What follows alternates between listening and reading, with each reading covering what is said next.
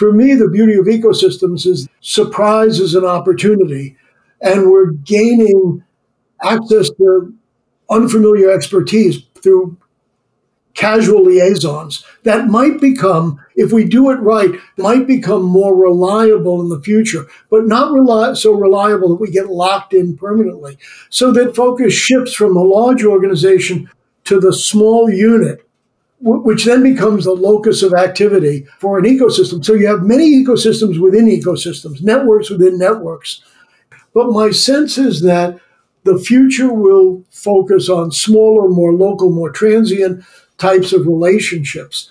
For me, everything is temporal. And part of the no more is this fiction that we live in, that something can be permanent, that builds our pathetic obsession towards being able to pretend to predict the future. And I think that all of what we're talking about, the nature, is our gym, is our kind of way of getting fit and moving towards these other models. Because when you look at like murmurations or mycelium, these are models that say, visitors come in and out and they make contributions, they become part or they don't. It's very like come together, go apart in a very dynamic way. Hello, everybody. Welcome back to the Boundaryless Conversations podcast. On this podcast, we meet with pioneers, thinkers, doers, and entrepreneurs, and we speak about the future of business models, organizations, markets, and society in this rapidly changing world we live. I'm Simone Cicero, and today I'm joined by my usual co-host, Stina Häkkilä. Hello, everyone. Today, we're also joined by two returning guests that were with us when we recorded the closing episode of Series 1.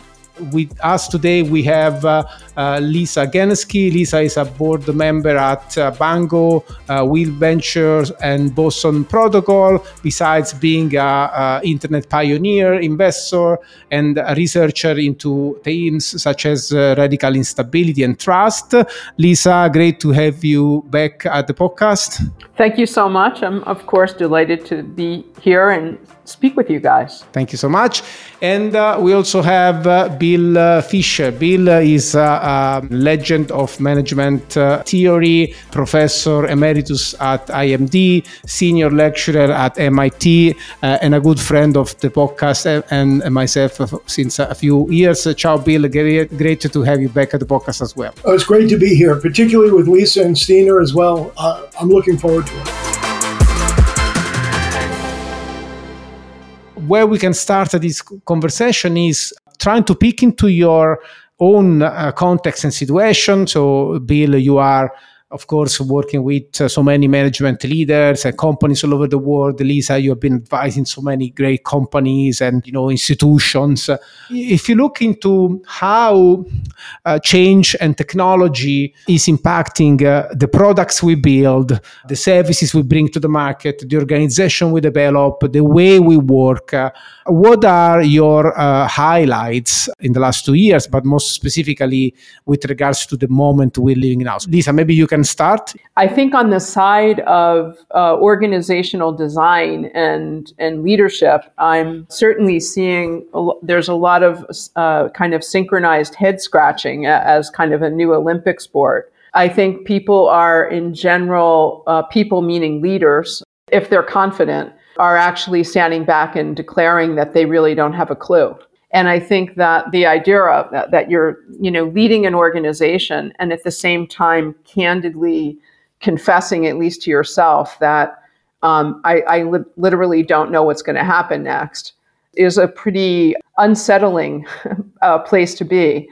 So I think a lot of what we've been discussing, and Simona, what you and Stina have been focused on in the podcast, and Boundaryless has been doing for years, is this whole idea, and in fact, it's kind of where we left our heroes, and when the four of us were together several years ago, is that we're between this no more and not yet.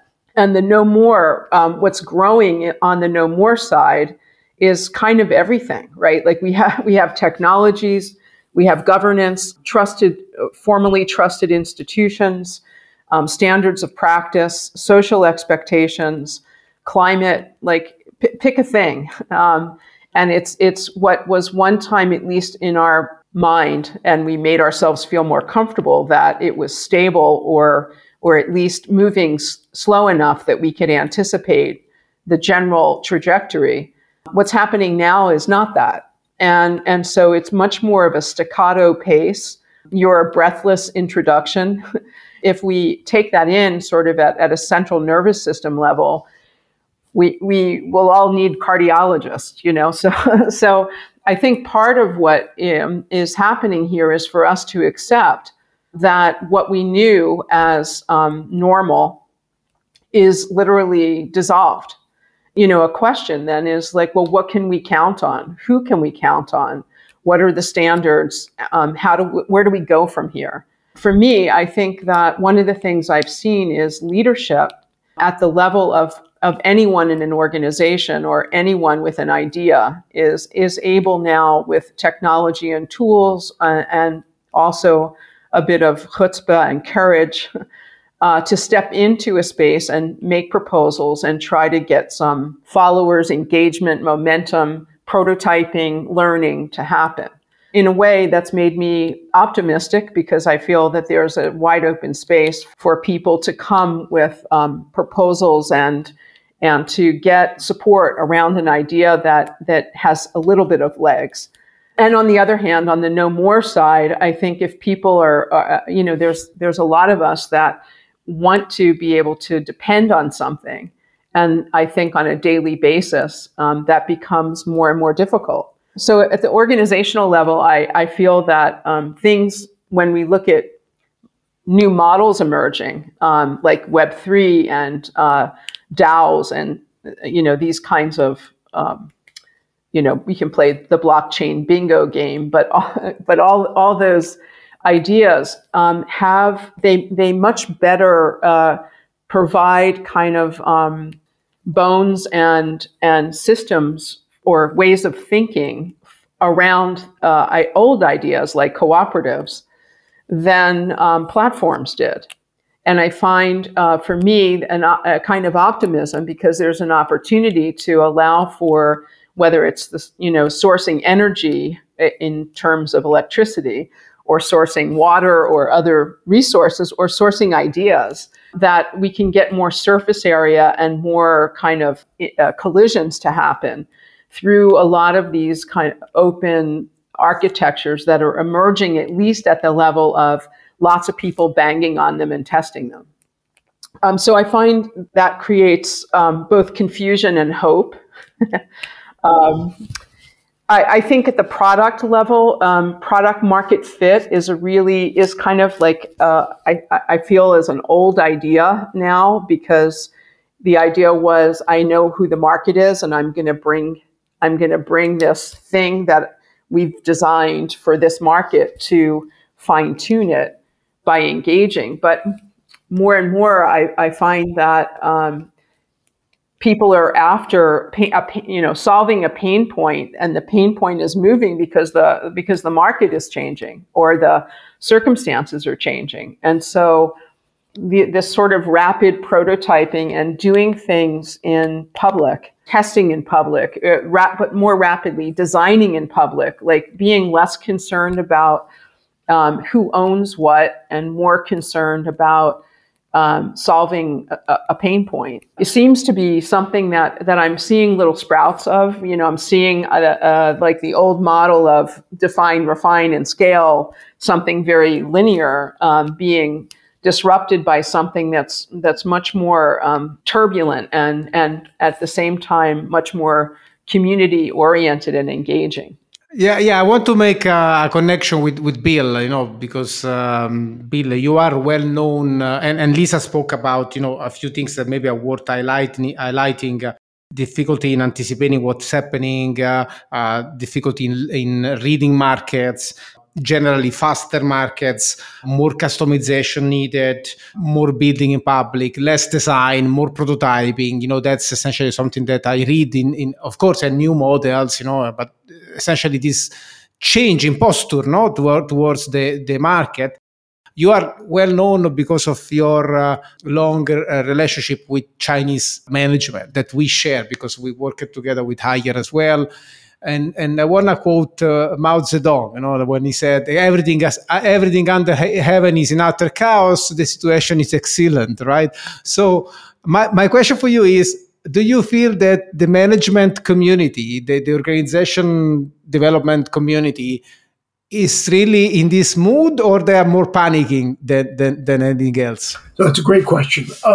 I think any question that starts out with a quote from Chairman Mao is got to be provocative, and I think what you see is that.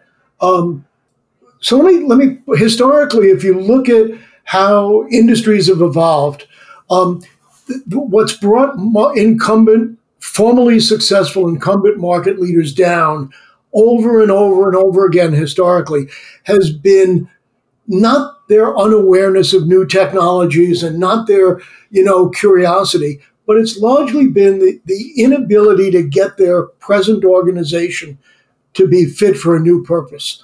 And I think that what we're seeing today is that that's never been more important than it is now. So when you think about why that might be, I think a lot of it's inertia, right? A lot of it is the overwhelming complexity of modern organizations that just stop people in their tracks and think, I can't do this.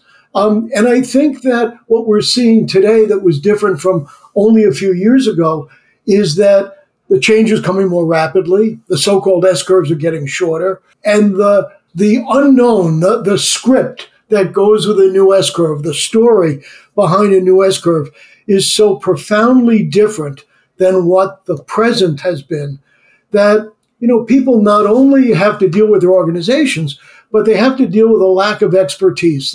They don't understand how to react. And part of that is that leaders are probably 2 decades out of touch with what's going on at the coalface, right, at the customer experience level. And so they don't appreciate, I think, the pace of change. They don't appreciate how different the customer is today from where it was, and their organizations reflect that. So every generation thinks this is the biggest change of all. I think we have a legitimate cause to think that that's true at present. And I think that the problem starts more with our organizations than anywhere else, that gap between organizational fitness and the problems, the challenges that are going on around them.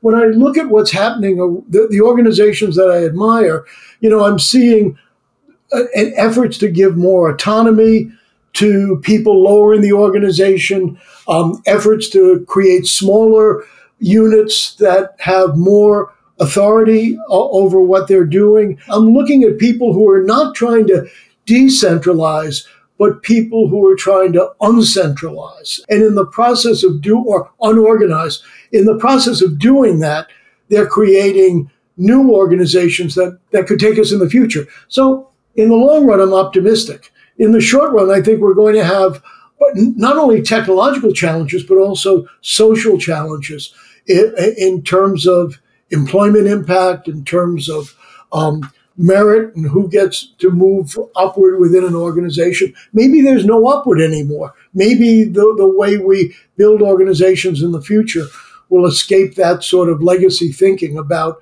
the pyramid and how you build a career. But all of these, for the people involved, are sort of overwhelming. The complexity, I think, we talk about sustainability, the complexity of trying to sustain a career trajectory is overwhelming, I believe, today. More, and to be honest, we're not preparing people well for that. We still prepare people, I think, for a past that is no longer present.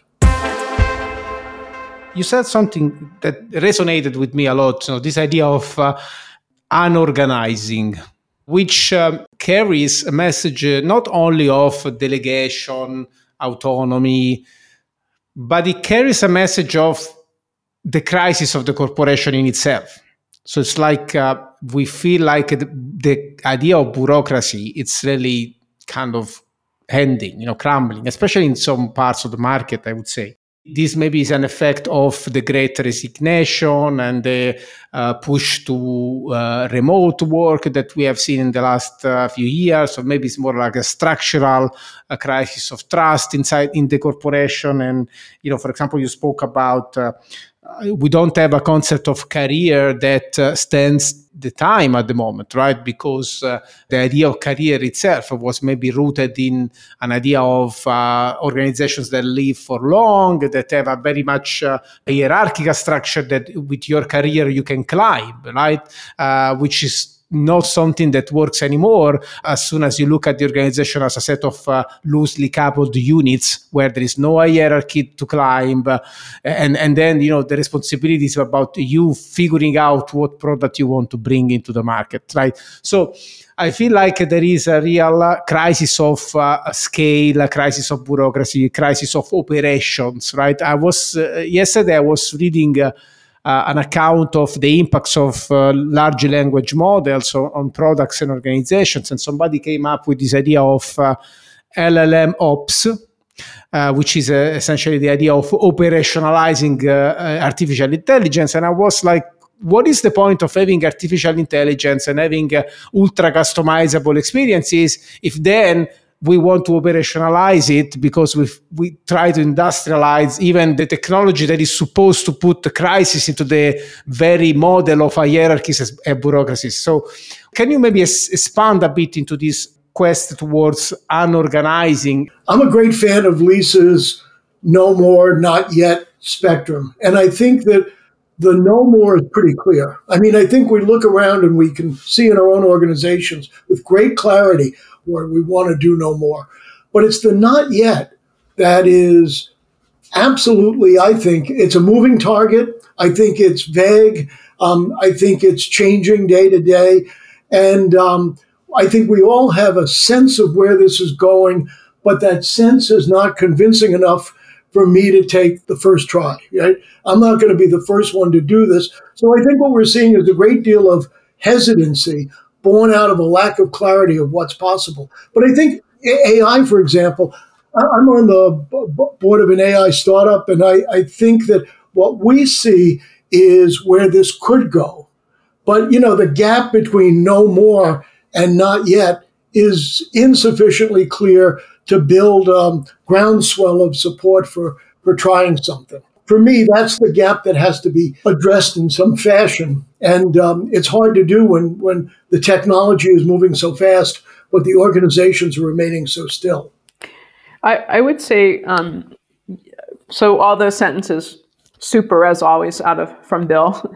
I think that the organizational models, given that they were built on military models and education likewise, it makes sense that they're breaking, right? And the whole idea of a career, going to Bill's point, or one of the points was the whole idea of a career was absolutely like you start here. It's like a video game. You start at the bottom and you work your way up, and then you get lots of a high score. And I think that the game that we're playing is unclear. If you're just starting your career today, the idea that you're after a title or that you want to enter into a large corporation is absolutely not the case. I think people are, depending on who we're talking about, artisans versus, somebody who's very into business or science or something else. Often, I would say that as a business person, I've moved through my career as an entrepreneur and as an author, as someone who has like a portfolio of projects. And I think that increasingly that's the way that people are seeing their careers, that you're intrigued by someone, you kind of stage with them, you take a fellowship, you learn from them, you snuggle up to them and try to, understand their perspective. I think that we need to be able to be multilingual metaphorically speaking, that we need to understand a lot of different industries, models, ontologies, perspectives.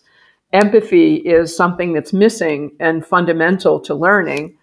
and often missing because we grow up or have historically grown up inside of a school, a community, a corporation. That's kind of been an indoctrination of how we see the world. When that capsule breaks, we're kind of free radicals floating around and need a decoder ring. So I feel like, at an individual level, I see a lot of people in that place. I don't know, organizations, I think our institutions are not trusted right now. I think that there's a real challenge if you're running an institution, how to take it apart in a way that doesn't kill the value that is created or captured, but at the same time allows you to port that model into something that will attract and retain talent, will attract and retain customers, that gives you a better chance at having more surface area to be able to create more collisions, prototypes, experiments, and products that actually make sense in the market.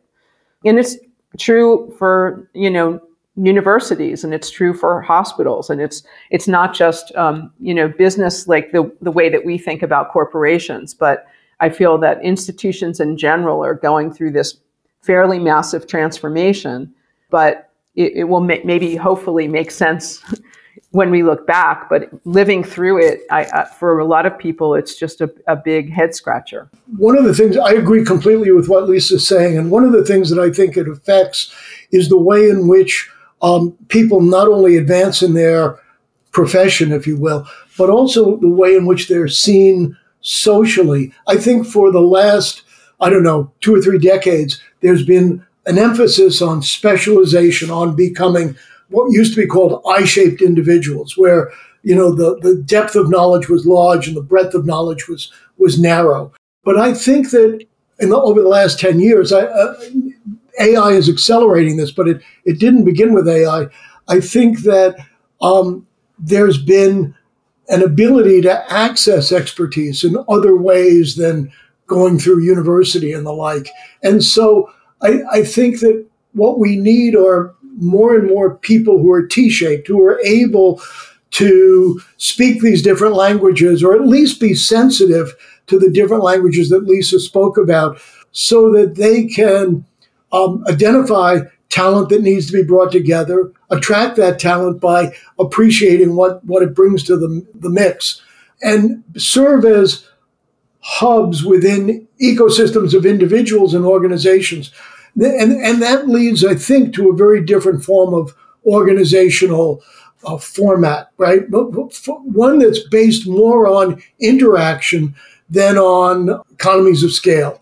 And so a form of organization where surprise and the ability to recognize surprise and capitalize on it is seen as more an advantage than the replication of something that's been done repeatedly in the past.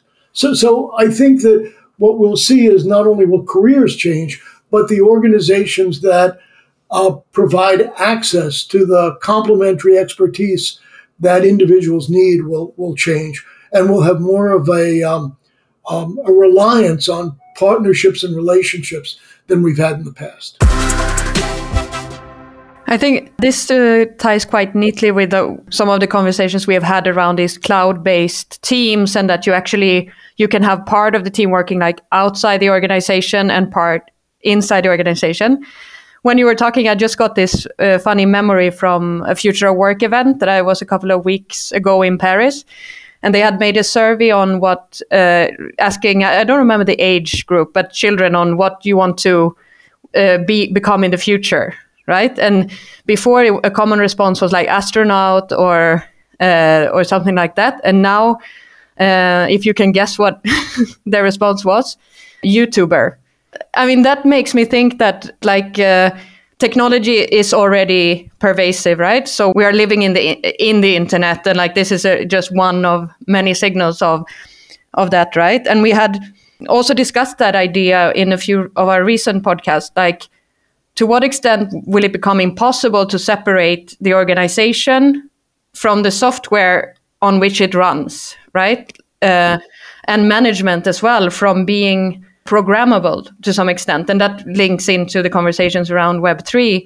And I find that quite fascinating when you think how much power you actually could give to developers to design what can happen in decision making and so on. And I don't fully sort of grasp the details of it because I'm not a programmer myself, but I start to see that there's potentially a lot of power that can be embedded in different protocols and so on, which shifts a little bit the responsibility and the power in the organization as well. And probably that becomes difficult. Like Bill, you were saying that manager might be a couple of decades behind in that. So how can they work then with developers who might have solutions to problem they don't even know in a way? Or Stina, someone builds something with the expectation that it's supposed to do X, but because the leadership doesn't have the expertise and relies on, and like you said, the power sits with programmers or DevOps or other people, then, they're simply like in a way left in the dark. And the power actually is not represented by the organizational hierarchy, but rather by, in practice, who controls the systems that we're running on. Exactly. So we talk about top management and the people below, but middle management has spent the last 20 years trying to get to the top. They're not looking forward to giving up power. Their whole goal has been to amass power. And I'm curious to see, Lisa, because you were also talking, you sit on the board of Boson Protocol, and you're like obviously looking into this Web3 that is, and you mentioned that those new technologies are also in a way might have more capabilities to deal with governance compared to platforms, for instance. So what do you see there? Well, the protocol is a programmable governance, right? Or it can be. And so you're basically explicating a general purpose version of, in the case of Boson, commerce and loyalty, or so you're enabling and providing an infrastructure for something without having to reach in and specify every little detail. Then developers or brands can come in and say, we want our currency or our interactions to operate like this or like that. But the idea, for example, like one of the things that, using Boson as an example, one of the things that happens in commerce in general is there needs to be kind of a mediation, because I thought I was going to get this. It was billed to me as that. I paid for that. And what arrived was this other thing. And so there's built into the protocol is a kind of arbitration that allows for settling.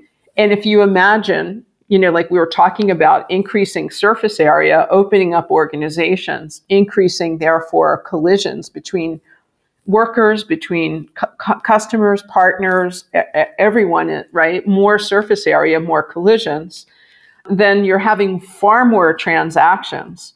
And if you're building in fundamental aspects of engaging, like settlement and arbitration, that's huge. So as an example, and so, I think in the case of,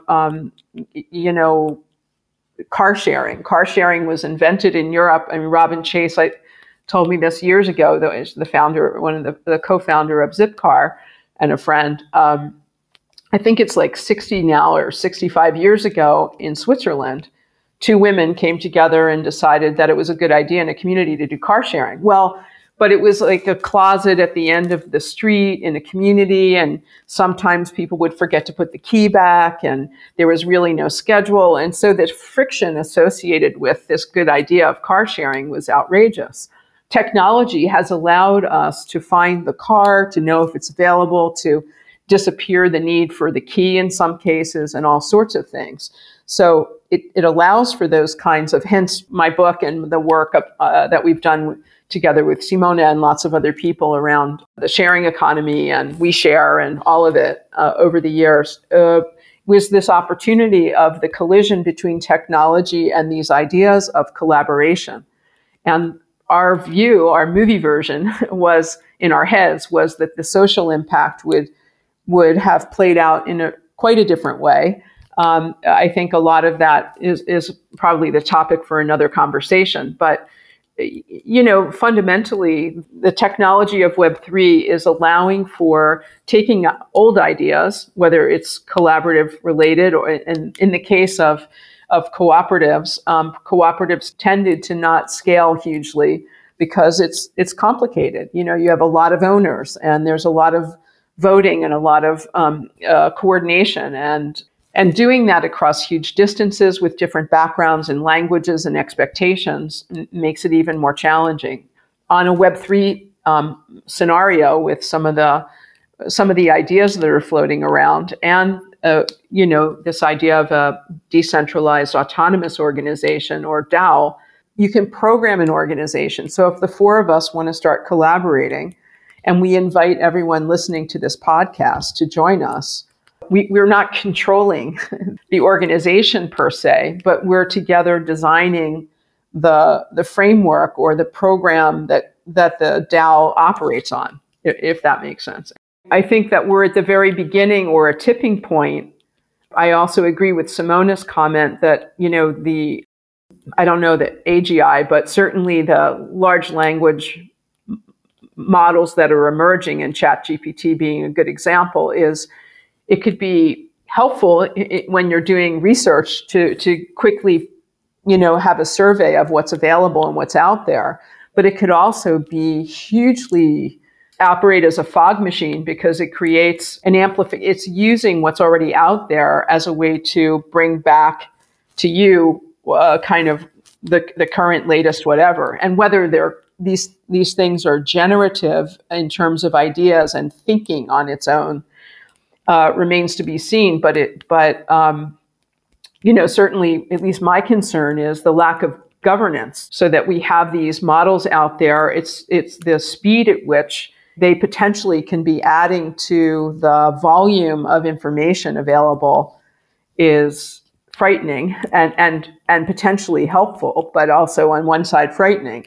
And so if it's skewing, or biasing stories on the basis of volume, it can actually promote and accelerate a lot of what we're seeing as fake news, or and a further dissolution of trust. What I'm perceiving here is when Stina brought up this idea of the impossibility of the rising complexity of separating organization from software. I think this is a great point. It's an important point. I recall when I was with Bill at the Tracker Forum 3 years ago now, in 2019. It was 4 years ago. I was listening to the CEO of Burzorg, Jos de Blok, and he said that Burzorg is transforming bureaucracy into software, basically, right? So they kind of cut the middle management of the organization and transform the processes and into software, which is a little bit resonating with what's happening with Web3. In another conversation previously, we had Chase Chapman on the podcast, who is one of the most acute observer of the Web3 movement and part of Metropolis DAO. They have this way to separate what they call trustware from socialware. And trustware is everything that gets put on chain. So it's recorded in a way that is untamperable, it's public, it's the information we share, essentially. And at the same time, they call socialware all the wet part of organizing, so the way we relate, the processes, the bureaucracies, the habits that we run inside our organizations. One of the things that I'm perceiving here is that we are seeing even more a shift between socialware into trustware, or in general into software. So more of what we used to call an organization is being encoded into software, right? And this is happening at all levels. And this is also exerting a strong pressure towards organizations, because organizations feel the pressure, for example, of opening up their interfaces. Bezos became famous for his mandate, where he basically said all teams need to expose their interfaces. And he was a pioneer. No? He probably perceived that the world was moving in a direction where software would have played a much broader, much more important role on how we organize and move up resources and connect capabilities, right? What happens if we bring this to the limits? We have much more modular markets, much more modular much more modular society, where we have small teams, small units capable of having large impacts on society, much more reconfigurable capabilities. As an individual, I can connect pieces, I can create value. But the question is, at the end of the day, for who I'm going to create value, and what is the market that is going to buy this value? And I think that Web3 somehow is trying to use these new capabilities to solve large systemic problems where there are tragedies of incentives. Try to convince everybody that the protocol we're going to use, the rules we're going to set together and govern together are going to make everybody happy, and we can organize and everybody can get their own incentives and be happy. But this is not happening. What we are seeing in Web3 in reality is even more diversity, even more complexity. So it's kind of the transition technologies is becoming so fast that we couldn't update our culture. We couldn't update our institutions in the background. So we're left with these tremendous modular capabilities and software technologies, and we really can only apply a competitive cultural mindset and the traditional win big, compete, make money mindset that has run the market for the last decades. What is the culture we are left with as we face these massive transitions? A couple of things. First of all, in your last riff, Simona, one thing I wanted to just say or add or ask is about the network effect. One of the things in culture is a great carrier of the network effect, or the reverse is also true, right? That meaning that if we're connected, if we're part of a same community or culture, our spreading of that, it happens within the trusted organization or the loosely organized connection of the community or whatever we're calling that. But the network effect for me right now, because of the no more, not yet, and where we are in, as Bill said, the not yet it has scaffolding, but there's this still giant abyss between dissolved expectations of the last however many decades and what's going to emerge. And that matches with what you're saying, which is where we are in the life cycle, in my opinion, in this transition is we're in the sort of the radical instability piece. We're in the holy crap, we don't have a floor. Everybody start thinking of ideas. Everybody start trying to talk to other people and test stuff. It's also the other thing is, as everyone that's engaged with Web3 or trying to grasp their head around the blockchain Web3 bingo, is trying to understand what it all means. I think that one of the best ways that people are trying to understand what it means is by getting in, trying to create something or to solve a problem using that kind of mentality by joining a DAO or buying some coins or jumping into a Discord or something. But there's a lot of people that I know that are in their 20s and 30s that are trying to figure it out. It's not just people who are at the end of their career, they grew up in a corporation. It's a lot of people saying like, wow, I don't know what the rules are and I don't really know how to play. And so I think that the fear is benefiting from the network effect. The sort of confusion is benefiting from the network effect.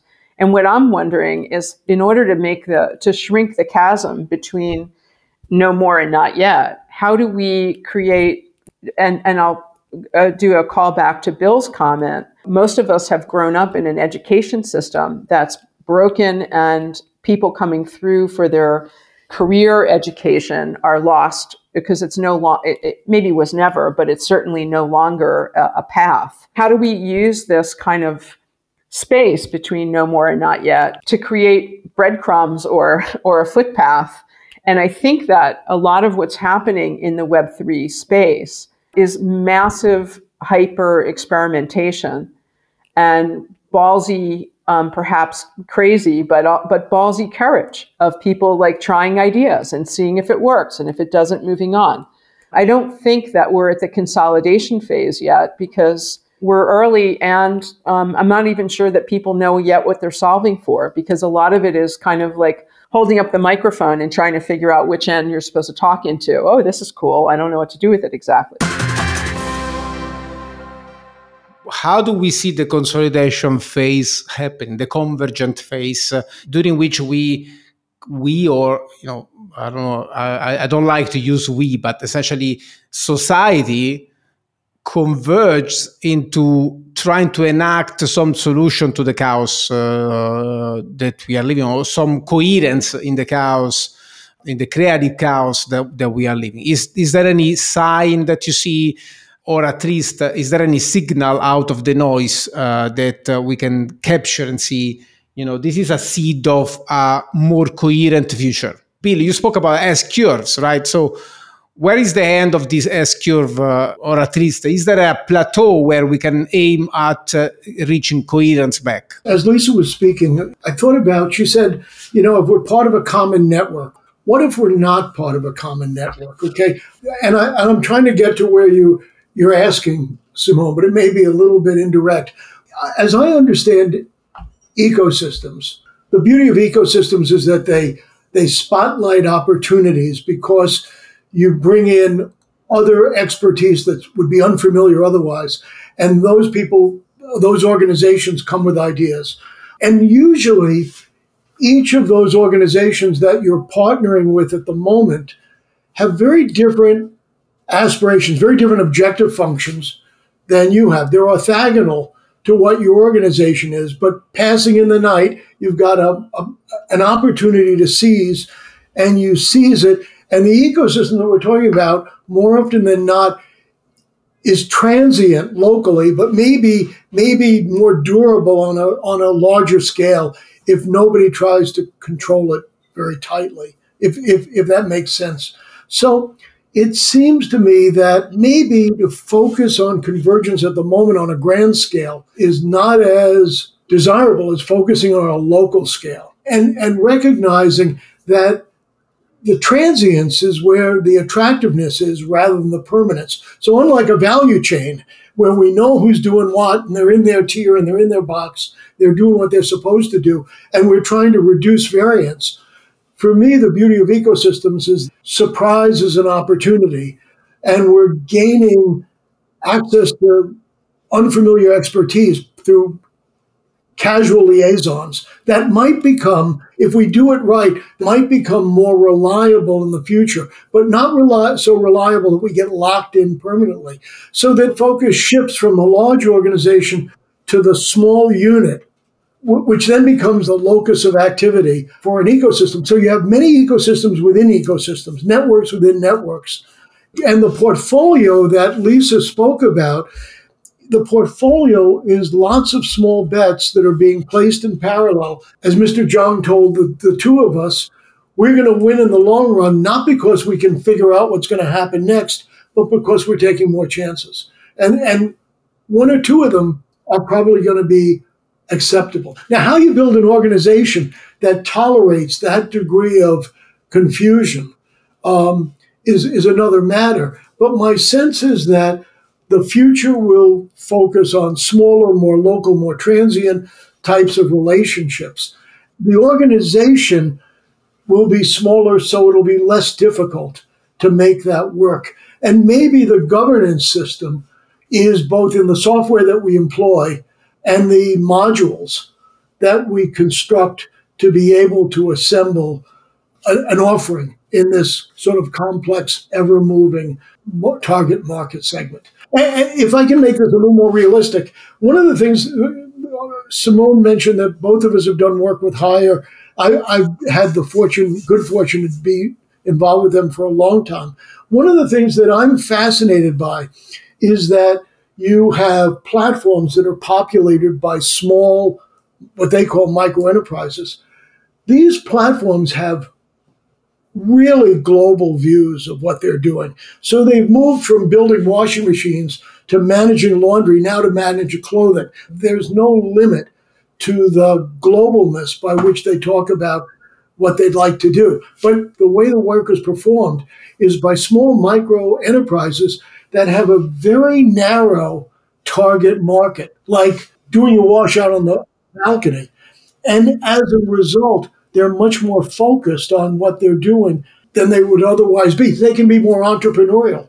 They can be much more entrepreneurial and much more engaged and probably much more governed, much easily governed than otherwise. But they can also flourish with variety, the likes of which most of their rivals don't have. I have to say two things, Bill, to what you just laid out. First of all, maybe three. First one is thanks. The second one is I absolutely never said permanence. For me, everything is temporal. And part of the no more is this fiction that we live in, that something can be permanent, that builds our pathetic obsession towards being able to pretend to predict the future. And I think that all of what we're talking about, the nature, is our gym, is our kind of way of getting fit and moving towards these other models. Because when you look at like murmurations or mycelium, these are models that say, visitors come in and out and they make contributions, they become part or they don't. It's very like come together, go apart in a very dynamic way. Our legal systems, our laws, our tax codes, our everything, our educational systems can't keep up with that model. But all of those things have to implode and get reimagined in order to create something that's going to make any sense, given the speed with which things are being invited to be reimagined. Yes. Yeah, and I stand corrected. You never said permanent, and I took advantage of that. No, I just because it's no. Take advantage of me anytime, but I never think anything's permanent. So a few sessions ago, in this season of podcasts, Scott Brinkert spoke about customers get relief. I think relief. He didn't say that, but I'm saying it. They get relief from the reliability of the customer experience, some reliability, perhaps a brand, or perhaps so. So I do think that part of the governance mechanism is vested in these interfaces, where if you have a smart kitchen, you've got to use the same connectivity system. You've got to use the same voice activation system, just so that the customer experience makes sense. But I think that that's up for grabs in the long run. I think experimentation and getting close to the customer so you understand what the customer's interests are could change that. But I think there has to be some deference paid to the consumer's need for reassurance that this is going to work, that it's going to work the way you want. When it doesn't work, we're going to come take it off your hands. And so I guess the piece that was missing in what I said earlier was that one of the legitimate members of the ecosystem is the co-creating customer who enters into this relationship because they have a customer need that's gone unfulfilled. And they have an idea about how it feels, what it looks like, where it's going, something like that. And then they become a shareholder in the outcome of that idea, a shareholder in the value created. One thing also, Bill, that you just reminded me of is these two characters did an interview with Joe Justice a while back as well. And in that conversation, Joe talked about the role of DevOps in how governments should act like DevOps, which I thought, by the way, was really bloody genius. And I'm going to steal it, Joe. And I recommend Stina steals it too. But besides that, when you were talking and giving your example, I was thinking, that's the role of brands. That brands, if brands can host many experiments, many collisions, and create kind of the verification process for this lives up to our promise, that allows a whole new model for product development and distribution and IP sharing, and creates kind of a real, retains a value for a brand whilst creating a current model that doesn't mean that they have to control everything, quite the contrary. I feel it's going to be hard to wrap such a depth, but I think one thing that is worth underlining is suggestions that markets and society, but mainly markets, I would say, are going to be increasingly diverse. Variance is going to be much more important in markets of the future. Bill, you spoke about small bets and optionality. That was great because I was actually literally taking that same note as you were speaking. So this idea of individuals, employees now having to deal with building much more optionality into their careers, companies distributing their products across different ecosystems. Lastly, when I was thinking about protocols as ways to agree and converge, your conversation made me think about protocols instead as essentially ways we can use to agree on how we disagree.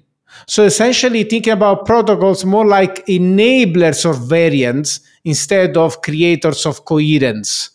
And I was reconnecting this with something that I'm doing, some work I'm doing with a customer these days, where they are kind of creating a protocol internally for their own teams to build modular products. And I think this is something that I want to really underline.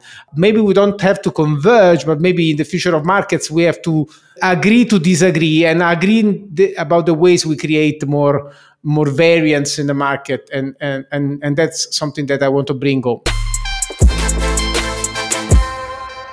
Before we leave the conversations today, we want to ask the two of you to leave the listeners with some of the breadcrumbs. As I think about what we've just talked about, tagline might be exciting times deserve exciting organizations. And most of the organizations that I see on a day-to-day basis are anything but exciting. And so I think we need to rekindle organizationally and through leadership as well. Leadership should be a verb, not a noun, and we should begin to rekindle excitement around the work being performed. One big orientation for me is peripheral vision. So I try hard to look in weird scenarios, cookbooks, nature, strange conversations in other languages. And I find that the intersections of things that don't normally go together are fertile ground for seeing something new, and that I've been struggling with. A book that I'm really enchanted with these days, friends of mine have what's called the Near Future Laboratory, Fabien Girardin. And the book is called Design Fiction. It's really fantastic handbook for thinking about modeling the future. And the second thing is this woman who's a researcher in British Columbia called Suzanne Simard, who wrote a book called Finding the Mother Tree and does an amazing work about the relationship of mycelium and trees and communities. And I find that a lot of that work really inspirational and really thought-provoking when it comes to these topics: DAOs, organizations, trust, community.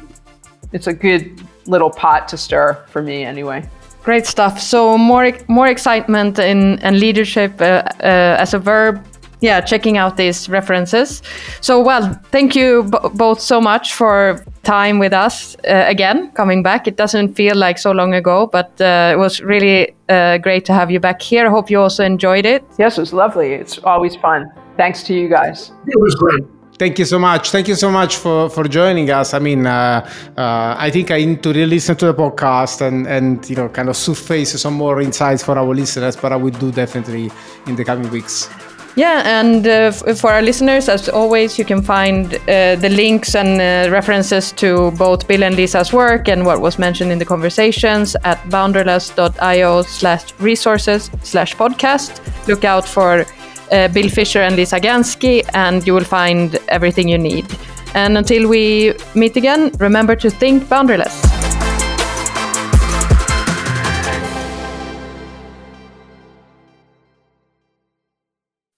It's always great to touch base with people of the deep experience of Bill and Lisa, and yeah, the idea of synchronized head scratching, it's priceless. Yeah, indeed. You always get great expressions from Lisa and really food for thought. The other one that I took was this idea of peripheral vision. So looking sideways when looking into the future to really spot those weak signals of what's really happening.